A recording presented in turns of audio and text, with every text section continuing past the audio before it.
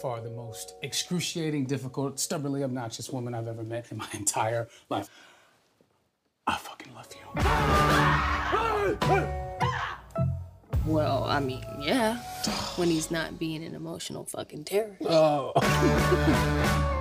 I love the way you see the world, Marie.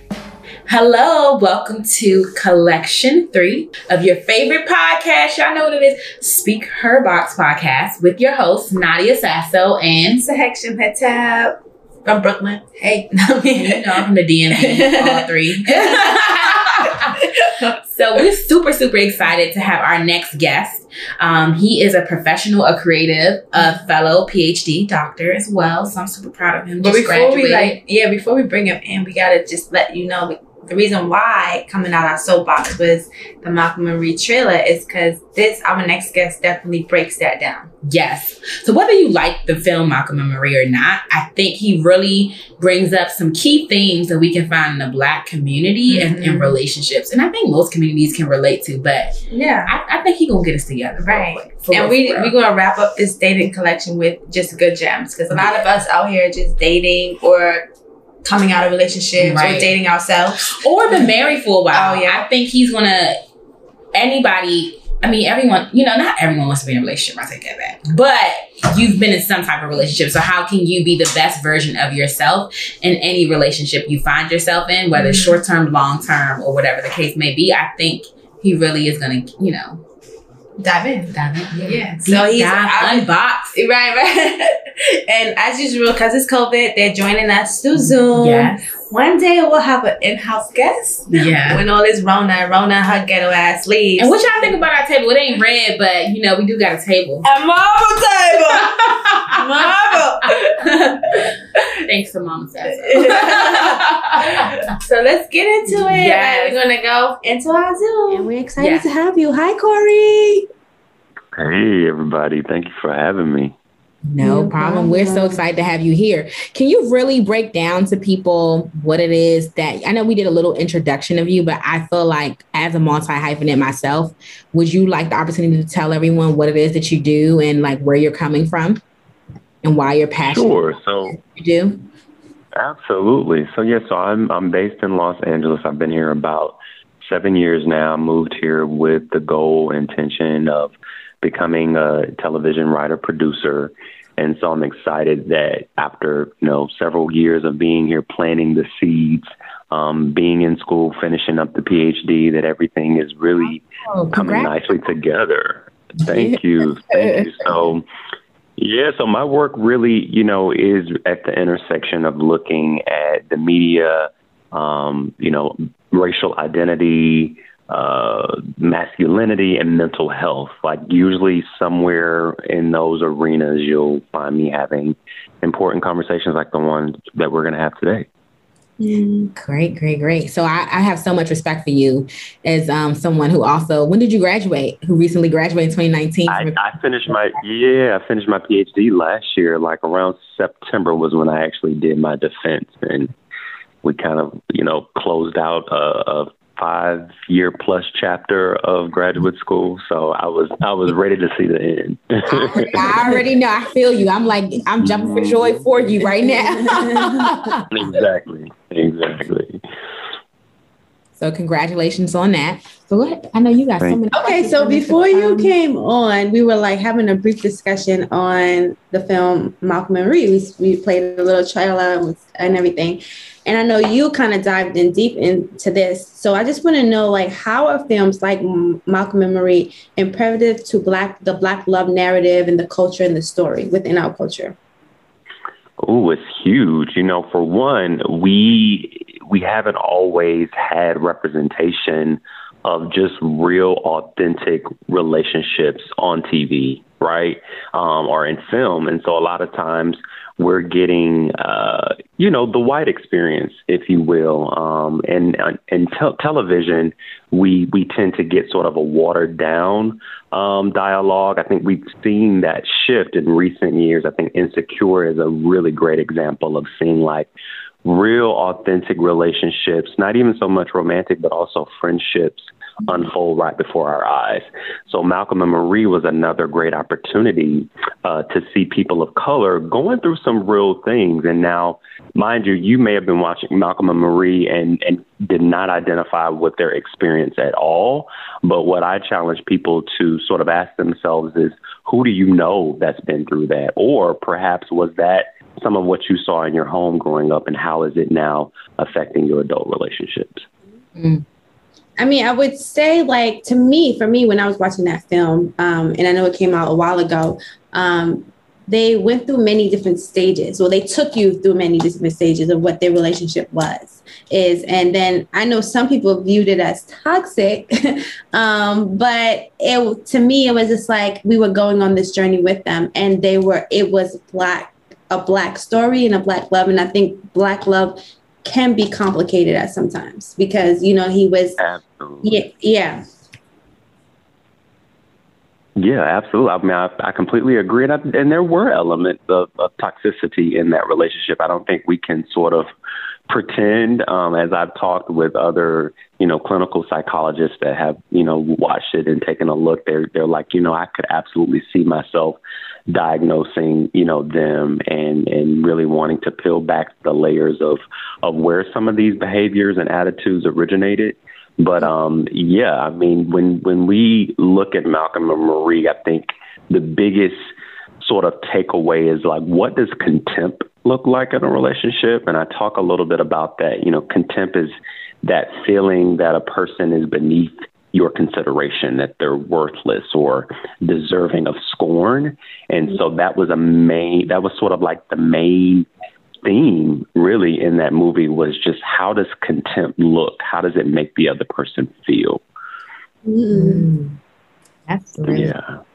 Yeah, that's something to really out, to be honest. Yeah. So based on your studies, like, how would you mediate a situation like that? Because, people are going low, like, and they went low. He went low, she went lower. He went like, what I mean? So how would you, based on your expertise, how would you mediate a situation, like a relationship? Because there are people like that in that type of relationship. They're listeners. Yeah, absolutely. Like that. Absolutely. And that's what I was saying earlier. Like, I think that's why people had the reaction that they did in a lot of ways, because they were looking at themselves, and they may not have gone to the extent that Malcolm and Marie went through or to, but there's some elements in there that I think resonated with people, even if it was just thoughts, even, using my own self as an example. Like, I'm like, even though I may not have said things like that, I've absolutely thought that. And it could have been just, ego, some of my own childhood wounds from seeing my parents sort of argue and get into it from time to time. I think a lot of that was what was coming up. But to answer your question, what I would say is that I always tell people that I'm not a clinical psychologist, meaning that I would not be someone that would sit down and do sort of couples therapy. But as a psychologist, I do have a deep understanding of just patterns of behavior and knowing how to sort of observe, like, what could sort of be the culprit or what could be at the root of how this is playing out before our eyes. And so Malcolm was particularly intriguing to me. Okay. I'll say it again. Yeah, I was going to ask you, can you break that down for us, please? Yeah. So, like, for example, like, Malcolm was really intriguing to me just as a fellow Black man, right? Wanting to know, in the film, they talk about how his parents, I think one was maybe a psychologist, and then the other one was maybe a professor. And so what I look at as a psychologist is, okay, could this have been a situation where Malcolm perhaps was neglected, a good bit because his parents were chasing the dream, chasing the success? How much attention were they able to give him? And then how would that lack of attention then show up in how he pursued his own achievements, right? It seems like he was very hyper-focused on being the it producer or writer. And in that, we saw how maybe the relationship suffered, this whole comparison between him and Marie about who was more successful, and not just in the profession that they were in, but just how they show up, and emotionally there was this sort of constant putting down, again, going back to the contempt. So for me, I'm looking to observe what behaviors are showing up. Yes, we're seeing some toxic behaviors play out. We're seeing some really foul language being used here. What could be underneath that? You know, how is that playing out in this relationship? So you think because now we're like a social media era, right? Moving from Malcolm and Marie and their toxicity. Like, I feel like, do you think social media plays a effect in people's relationships? And what other people does. So one of them? Yeah. Absolutely. So we do know, research shows us that what social media can do is trigger certain, comparison between you and other people. So, for example, you might be in a relationship and say your relationship is struggling a little bit. You're then going onto social media and seeing all the couples take their Christmas PJ pictures. And, now you're thinking like, man, like my relationship doesn't look like that. Right. So it can trigger sort of some negative emotions where you feel like maybe your relationship is lacking, or, oh, I wish my relationship could be like that. But what we know is that on social media, we are all sort of presenting the best as sort of the highlight reel of our lives. We don't know really what's going on behind closed doors. So it's sort of setting yourself up for a trap in that way. And so I tell people, if you are in a situation where maybe your relationship is at odds right now, you might want to do a little social media detox, or you might want to mute those people that you're following that is making you feel some kind of way, because you're really going to be setting that relationship up for doom if you are constantly sort of in the state of comparing what people are showing the best of their relationship is to what you might be experiencing at that time, which might not be as positive. It's funny you say that, because I tell my friends all the time, like, I don't really do the relationship thing on social media. And they're like, why not? And I'm like, because relationships are already hard enough. Not to say that it's a bad thing, but it's like, I just want to be in the moment and experience it with that person. And I feel like I'll be inviting others. Do you know what I'm saying? It's a conversation that like we're still trying to maneuver. So let's just focus on this and enjoy it. And then, we could do that later. But it's kind of like social media makes it murky. Like you're inviting people into the party. Yeah, but that's so funny that you said that, like inviting people, because he said like social media, you would display your best, right, when you're in a relationship. But when you're talking to your girlfriends and you talk about your relationship, you tell them the worst. That's true. And then you invite them into your relationship. Yeah. And you giving them the worst about your man. And then the next day you and your man are eating dinner and you guys so should you not invite people into your relationship? Because some things might work for you, but you might be venting to your friends or venting on social media. So how do you maneuver that? Because I told Nadia about my relationship. I told you about my relationship.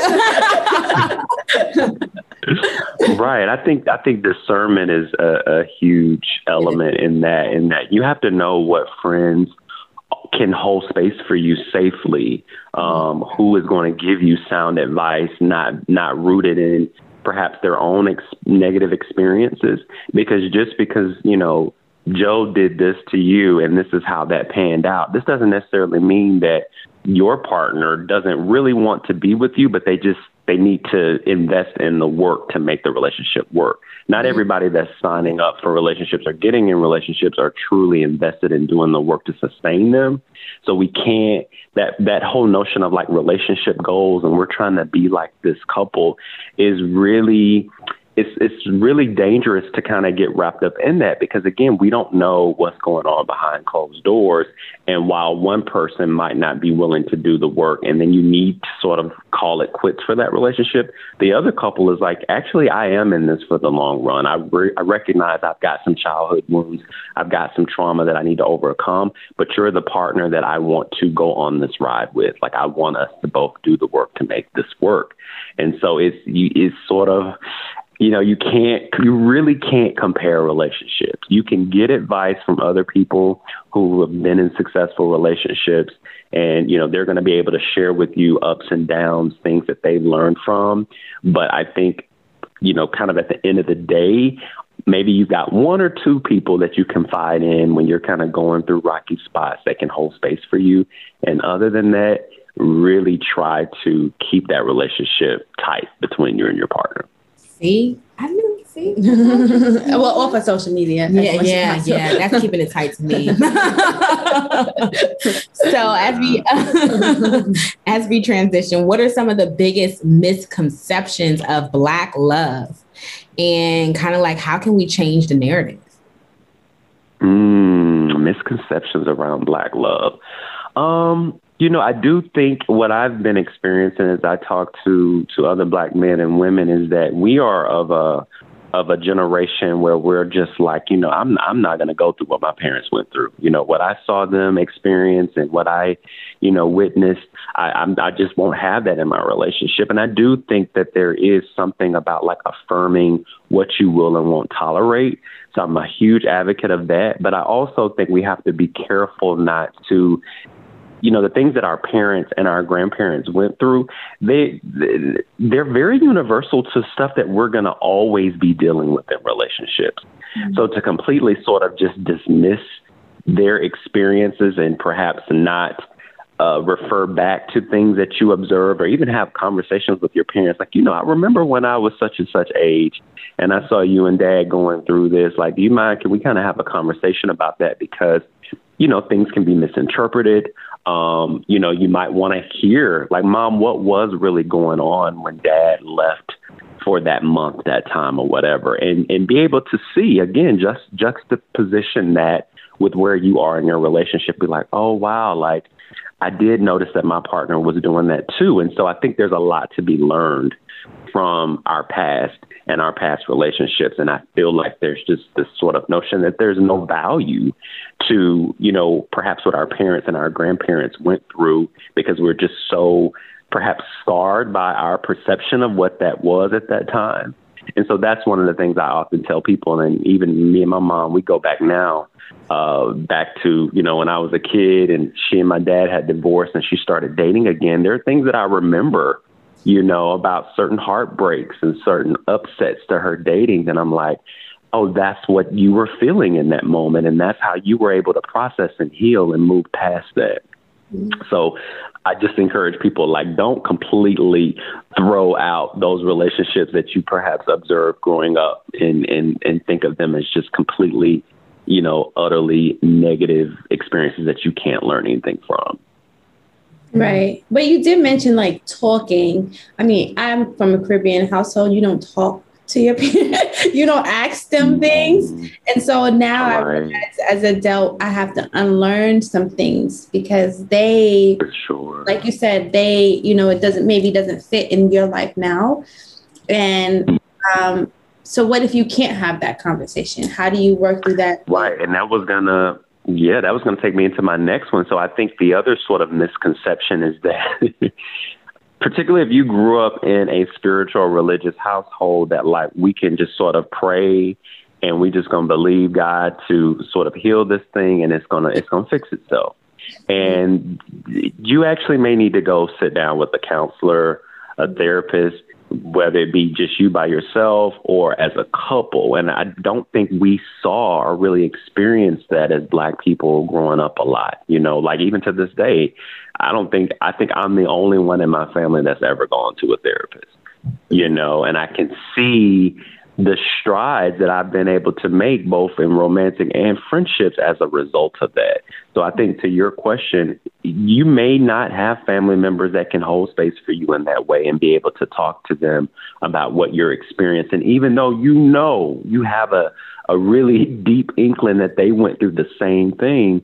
They may not be willing to talk to you about that. And so I think in those instances, you have to be willing and open to going to perhaps a licensed professional therapist to have those conversations. But do you do couple therapists when you are just dating? Because, when I really think about couple therapy, I always think like when you're married, right? Or pre-married. Mm-hmm. But do you suggest like if you're just dating someone and you see, I don't know if that would be like a hard thing to get some person that you're just dating and go to therapy with you, like couples therapy. Right.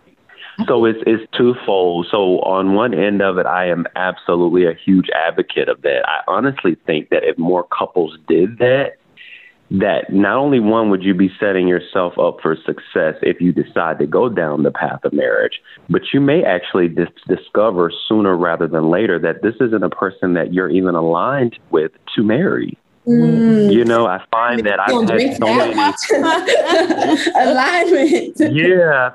So I've had so many friends. I had a lot of friends, you know, same age as me, that they got married right when we were sort of finishing undergrad. And I would say, let's say if there were 10 of those couples, there may be 4 that are still married now. And I think if I could, through the lens of me being a psychologist, go back and give them any advice, it would have been absolutely to sit down and do some pre-marriage counseling that was, you know, outside of the church. Once again, not that it couldn't be coupled with some church counseling, but outside of the church, to see, okay, what are some things that perhaps we've suppressed from our growing up, you know, and things that maybe I don't even realize is going to affect the way I show up in this relationship. So there's that end of it. But then to the second point, you may date someone who isn't willing to do that. And I think that's very telling too, because what is it about your experience that you're so afraid of us sitting down and talking with someone? Like, what are you afraid is going to come up? You know what I'm saying? And like, we have to lean into that discomfort. I think that's the biggest thing about going to therapy is we're not willing to sort of sit with the discomfort of what that might bring up. And again, it may very well lead to, oh, wow, like we're not aligned. We may not actually need to build a life together and like bring children into our stuff that we have.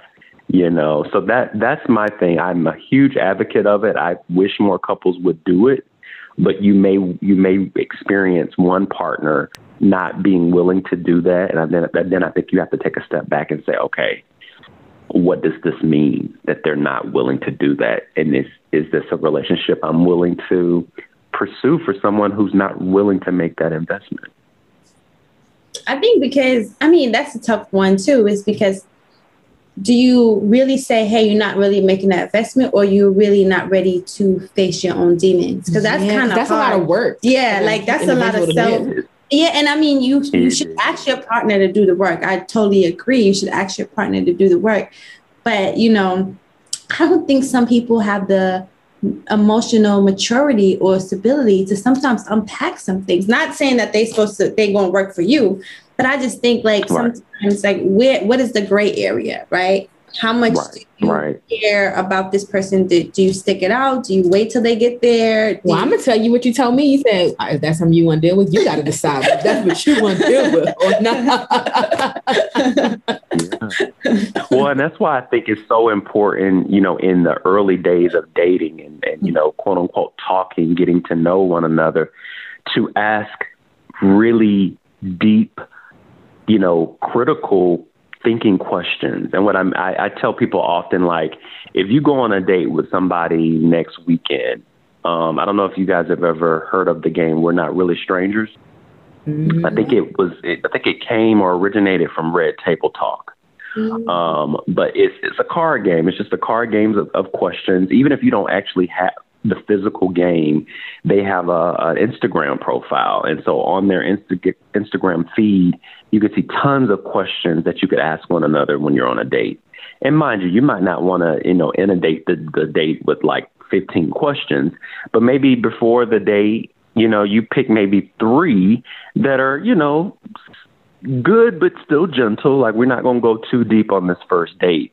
But I think you have the potential in the early stages of dating to lay a foundation for communication, right? How do we dialogue about really important topics?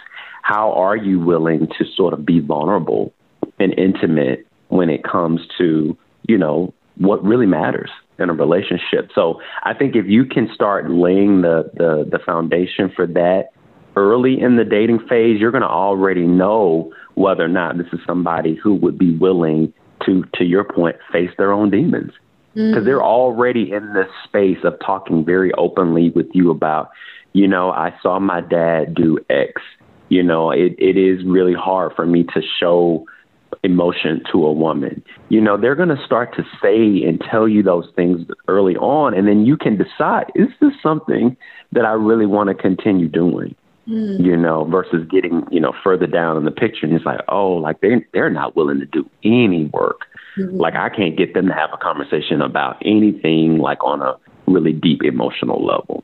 So that's one of the things that if you haven't heard or ever played, you know, We're Not Really Strangers, I encourage, you know, people that are starting to date and even friends, you know, to start digging into some of those questions that perhaps you haven't thought about before. Yeah. All right. That game. You might get some, you need to get some affiliated marketing. What do you, go ahead. Oh, so I was actually going to ask, because we were just talking about like, what does it take to prepare for this relationship and to, you know, get the most out of it? What kind of questions, you know, you should be asking, or even what kind of games you should be playing. But what are some things that someone can do to basically work on themselves? What can they do within themselves to prepare themselves for a relationship? Yeah, that's a really great question. So I will say first, what I do every morning when I start my day is I journal. And a lot of people, if you don't feel like you kind of have that free flow of thoughts to journal, there's a lot of gratitude journals out there now that will give you prompts for, you know, what to sort of write down in your journal. Like, you know, for example, what are you grateful for today? You know, what are you looking forward to accomplishing or happening today? And I think that's a great way to just sort of spark your thinking. Like I tell people, I use journaling as a way to sort of gauge, where am I today? Like realistically, you know, if on a scale of 1 to 10, I'm feeling like I'm a 5, then other than maybe cooking myself some lunch or, you know, maybe going out for a brisk walk, like that's maybe all I can accomplish that day. And I knew that starting my day, so that when the middle of the day gets there, or even the afternoon or evening, I'm like, I built my day around where I was just on a mental health level. So I wasn't shooting for the stars thinking I'm going to get all 20 things done today. I knew going into today that I was only going to really be able to accomplish maybe 2 things. So I encourage people to journal. And if you're like, my morning gets, you know, I got kids, I can't do that. Maybe in the evenings, if you can just have a moment to just sit with where you are on a mental health level each day, I think that's really important. And of course, I'm a huge advocate of affirmations. I use the Calm app, which has really great prompts in different genres for where you are. If you're dealing with stress, if you're dealing with anxiety, they have lots of different, you know, just meditative, affirmative, you know, just stories and things that'll just sort of open you up a little bit more. And I think that was my point with even We're Not Really Strangers, is we don't always, when we're going through life and we're dating and we're doing whatever, going through a pandemic, for example, like you don't always know what you need right out the gate. Oh, yeah. But life will be speaking to you in such a way through journaling, through listening to a podcast like this, through reading, that you'll be prompted to be like, oh, that's where I am. That's why I'm feeling this way. And that's why I couldn't show up in this friendship or in this relationship the way perhaps I really wanted to. And so I encourage people to kind of take a holistic approach, I guess is what I'm ultimately trying to get at. There is no sort of one size fits all. It really does take sort of tapping into multiple modalities. Mm-hmm. Like checking in. You have to check yourself first before you start. Yeah. I mean, it's so many, because sometimes people use relationships to distract themselves, or, you know, like, what do you say? Like, I have some girlfriends, like I was always taught not to date. I mean, I was taught like to date one person at a time. Right. And I know, and I always say to my mom, I wish I was taught to date multiple people to learn what I like, you know. But most important, I'm realizing now that I didn't even, because I didn't date as much in my 20s, that I didn't even know who I was because I was so focused on one, you know? So what would you say to that kind of aspect of like, should you are you encouraging people just to date with like openness? And because it's kind of tricky, it's a pandemic, you know, like it's kind of tricky right now. Well, to add on to that question, because that's a loaded question, when you said that, I resonated with this so much, but I think it also comes from being like that immigrant sometimes, the first gen experience, and like you having so much pressure for like your career and stuff. Because I remember being in college and my counterparts who didn't look like me, like they were like, dating was a focus of theirs, whereas we were focused on getting a degree. And like, you know, what does this career and everything look like? So a part of it too, not to make everything about race and class, but I think we weren't really privileged in a sense too, you know what I'm saying? And trying to change things for our family to kind of make dating a priority. Yeah. And I think to both of your points, we weren't really socialized to date ourselves first, right? That's almost like a foreign concept. Like, what do you mean date yourself? Do everything that you would do in a partnership, but for yourself. You know, like obviously we've been in a pandemic this past year, so that's sort of altered what you've been able to do. And I think we're going to start to see an upswing now with what we are able to do. But like, take yourself to the movies, you know, take yourself out to eat, even if you go and sit up at the bar so that you don't feel too awkward. Like, you got to be able to sit with solitude and love before you can sit with another person in partnership and love. Because you're teaching yourself how to show up, what to expect by feeding and pouring into yourself first in that way, right? If you're constantly sort of looking outwardly for, you know, affirmations around love, and then your partner doesn't show you that, you're going to crumble. Like, your whole world is going to fall apart if you've sort of designed your life to only receive love and be affirmed in love coming from other people. Because, you know, as we've sort of witnessed with Malcolm and Marie and things that we've shared on this call, is that like, we're human. We're not going to always get it right. We're not going to always be at a 10. Some days we're going to be at a 1, or we're going to be at a 20% versus 100%. So how do I then hold space for myself when my partner just isn't emotionally or mentally able to do that and show up for me in that way? So I encourage people where we saw a lot of our parents and grandparents sort of like get married young and have kids young, you know, to take that time post-college, maybe for the first couple of years. And yeah, you could be dating someone seriously, but maybe that whole sort of mindset of like, okay, I got the degree. All right, time to get the husband or wife now. Like, give yourself time to truly date yourself first. And I believe we'll see more successful marriages if we create a culture of having dated yourself first before you jump into a relationship. I like that. Yeah. I mean, because right now dating is rough, and the market is like, you know, especially if you're not. Is it all markets or is it the LA market? Oh man, the LA market. Because people all come here, and we, like, most of us are transplants, so some people try to reinvent themselves, or they try to leave their past behind. And like, I don't know why dating is so weird here. She's basically asking you, you know, if you got any advice on how to make this dating process. Well, you know, one thing, piggybacking on the question about, you know, what would I encourage people to sort of maybe delve into in terms of self-work, and particularly like self-worth. I think that people really need to, gosh, I almost lost my train of thought there. We're talking about advice you would get like in a date in fabulous terrain. Yeah. Maybe it'll come back to me. You said you were going to pick off another question, I think. Was it the one of like how to prepare yourself for dating or something? Yeah, it was around preparing for dating, but it literally just left me. We've been sharing so many gems back and forth that I guess everything's blurring together now. It'll come back. Okay. Well, I guess what I want to know is, like, we've been talking about relationships, right? But a lot of us are in situationships.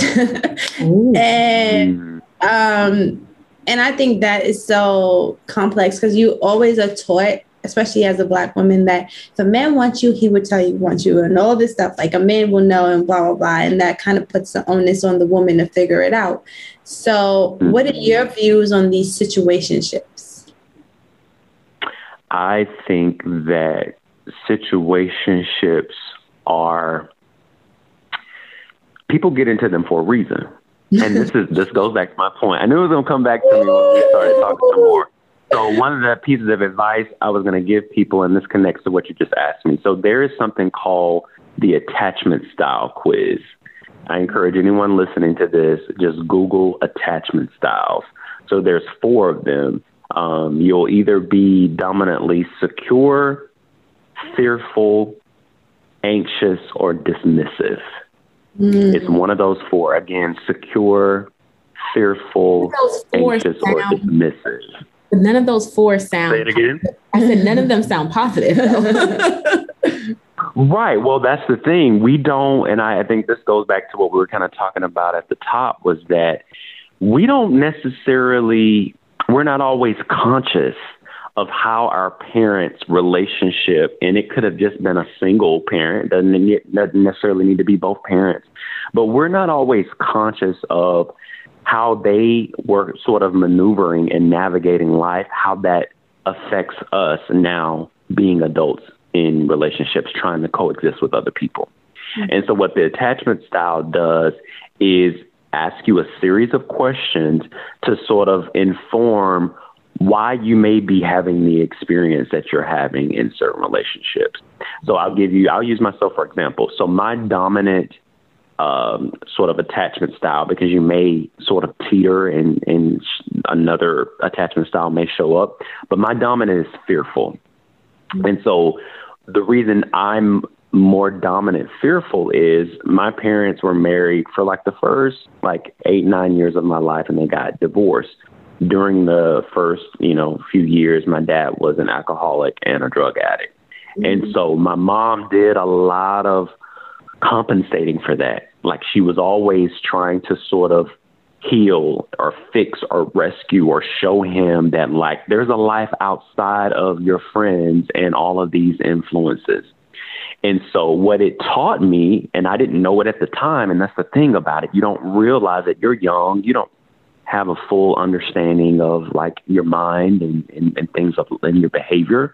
But what it was showing me was that I too would need to compensate often in relationships, or normalizing overcompensating in relationships. So it will sometimes, if somebody who perhaps they come to the relationship really secure, it might make me as fearful attachment style. It might make me push them away because I might fear this is almost too good to be true. When is everything going to fall apart?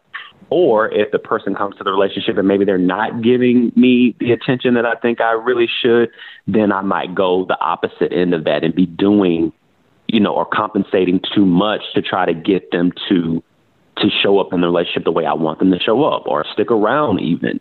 So I think the attachment style is really important just for anyone to kind of know, particularly if you've been experiencing certain patterns, like, man, like every guy I date or every girl I'm with, it's sort of like the same experience. Like, what is that about? I think it would do you good. And then once you understand or you discover what your attachment style is, then you can dig deeper into the weeds of, changing that narrative for yourself. But it's such a great sort of foundational tool. So I'm glad we came back to that. Mm-hmm. Yeah. I mean, you gave us a lot of stuff to unpack. Yeah. I was just thinking, like, while you were talking, dang, I'm assessing my relationships. Did I do the work? You're right. I need to Google that. I know. I was like, what's my dating style? What am I, what's my, I'm just like, wow. Like, Wow.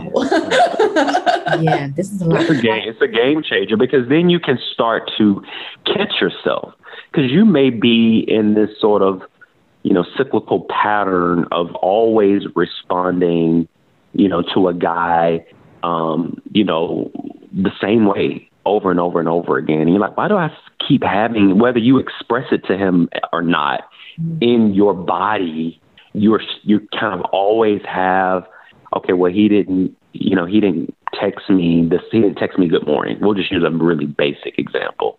And so him not texting you good morning now has you maybe being super just distant with him, where he, when he does text you maybe a few hours later, you're now guarded. You can't even really engage with him maybe in an intimate way now, because you're still thinking about that you didn't get the good morning text. And it could have been really, he was just busy. Like maybe there was an accident on the way to work, and, it just threw off the day in such a way. It wasn't anything personal about not thinking of you, but life just happens, right? And so I just use that as just a really basic example of, you are now kind of doing the same thing you've done in every relationship, where you shut down in communication. And this person may be leaps and bounds better in how they communicate with you than the last person you dated, but they're sort of catching the same negative reaction that you've always given in communication. So I think it's worth the work. Is that also a test to like the ego? Because when you said that, I was just thinking like, sometimes we get in our head sometimes because it's our ego. Like, you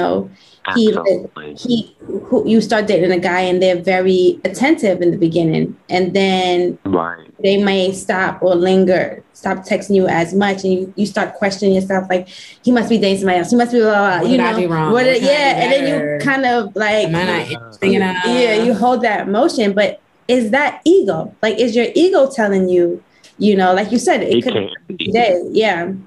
Yeah, it absolutely can be. And a lot of it's just trauma, right? Like we experience trauma in different relationships. Perhaps you did date someone that cheated. And so there's a connection now there that, oh yeah, last time the communication fell off, I, ultimately discovered that my partner was cheating. But that doesn't necessarily mean that now the next person you're dating, when, they might be going through their own mental health issue. I think that, again, going back to television examples, if you guys remember, I think it was in season 4 or maybe season 3 of Insecure, when Issa was dating Nathan. Remember, Nathan just disappeared on her? Yeah, he ghosted her. And so when it came... Yeah, he ghosted her. And so obviously that was very hurtful. She liked him a lot. But then fast forward, she found out that he had really had sort of a mental illness breakdown. Right. And so I encourage people to try your best not to sort of put this blanketed, this is how women are, this is how men are, because we're all experiencing life in really unique ways. And you kind of have to really, truly take every relationship at its sort of core value level and not compare it with all your other previous experiences. Because in the last episode, there was a lot of, well, women are this and men are that. And I'm like, I don't think it's that black and white. So that's a really good point. You got to take everything with a grain of salt and assess the situation. And you communicate. How do you communicate that? Like you said, you brought up the Issa episode, and I'm just thinking, like, because I do believe in therapy, and I had started doing the work, because you triggered something for me when you were like, you realize you start dating the same type of guy. So after I was like, okay, this is my 3rd relationship, and I feel like I've been dating the same guy, in a sense. I was like, let me talk to a male therapist. I was looking for a black male therapist. And one of the first things he talked about is like, well, what happened in your childhood? And I was like, oh, well, I grew up with our dad. My dad passed away when I was very young. So the things that I was looking for in a man was essentially unrealistic, because, when someone dies, you kind of put them on a pedestal, right? They seem like a perfect person.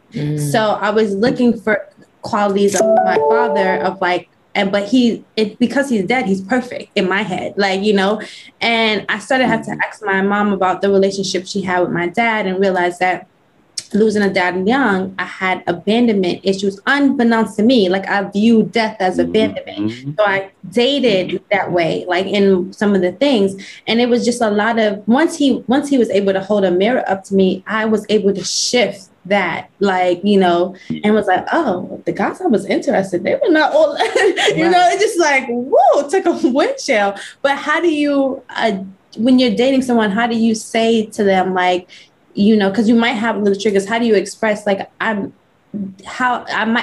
feel like this sometimes, you know, and it has nothing to do with you, but it's deep rooted in what I'm working through childhood. So how do you even communicate that in a dating world? Because you're just dating, you don't want to unpack so much stuff so early. Right. Well, I think what's so beautiful about this conversation is I'm writing my first short film right now. And the short film really centers around this couple. They go on their first date right around the time when the pandemic was starting, like the onset of it. And the short film is really just about them having gone on this first date, and it's sort of the night post the date where they actually decide, like, you know what, if the world's about to shut down, like, let's just make it a night. Like, let's just hang out, right, and get to know each other better. And so the whole night is just this sort of ping pong back and forth of asking these really intimate, vulnerable questions, you know, to sort of see, is this a relationship? And it was birthed from this notion of, like, how dope would it be if you could get like a trailer of what your relationship was going to be like before you got into it. And so I say all that to say, I think you have an opportunity in the beginning, early on, to sort of establish what you need communication wise.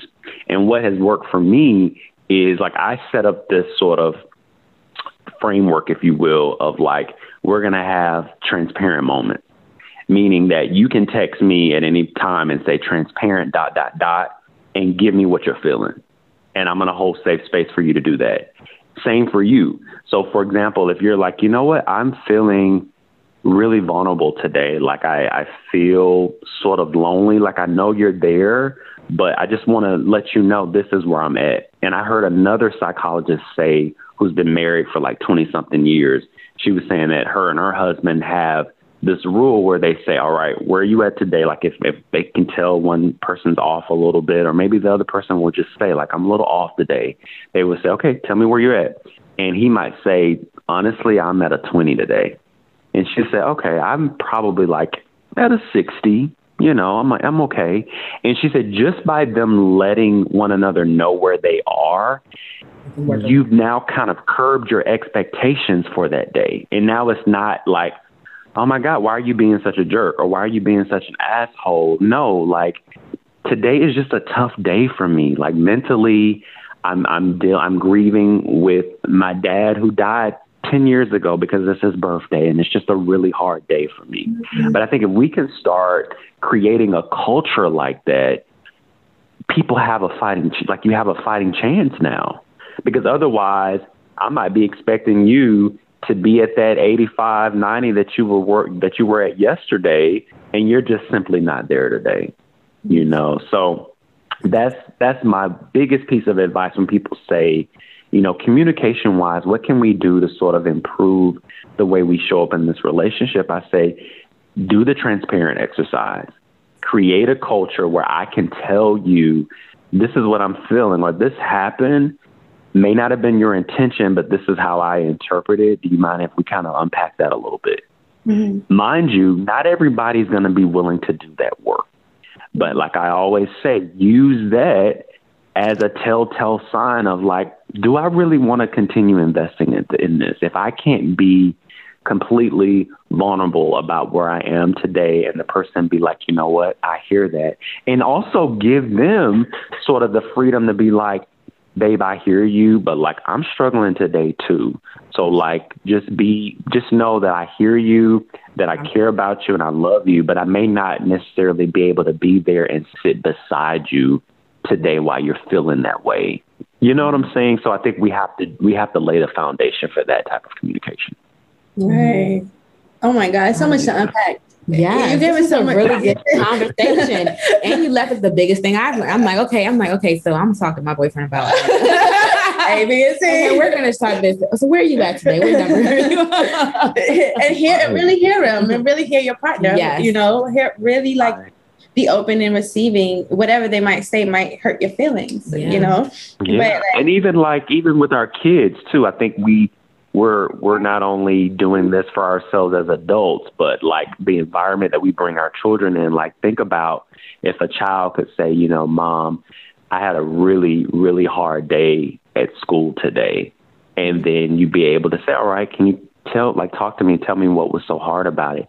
It may have been that you didn't do well on a test, but it could also be like you're feeling some insecurities because another girl was getting attention at school today in a way that you didn't, you know. So just like creating this openness around emotions. I think we have been socialized to sort of operate in emotional avoidance, you know, kind of sort of toxic positivity, if you will. Like, you got so much to be grateful for. Like, there's so many people doing better than you know, just, you'll be all right. And I think we have to sit with and own that, yeah, I'm grateful for all the things that I have, but I'm also feeling this way right now, and have people hold space for us in those feelings. Yeah. Well, I hope people continue to hold space for us in this conversation. Yes. We really enjoyed having you. You don't even understand. Like, I was actually, when you said, what if we did this with our children? I was like, I think I'm going to start that in my relationship. I think I'm going to talk to Juju like that from now on. We're going to have a number, a number scale. So much. I can't wait till we release this episode to everyone and they listen to it. It'll be on speakerboxpodcast.com and all platforms at speakerboxpod. And we'll be sure to share it with you. And thank you so much for your time. Corey, we're going to put your information below where people can find you, where they can I look forward to your short film. Yes. You know, and if we can support you in any way through that, whether it's a premiere, whether it's, sharing it on our platforms, please keep us posted. Yeah. Absolutely. Thank you guys so much. So we understand the importance of community and getting our work out there. We need a whole production team. Let us know. Absolutely. And I hope we can do this again soon. Thank you so much.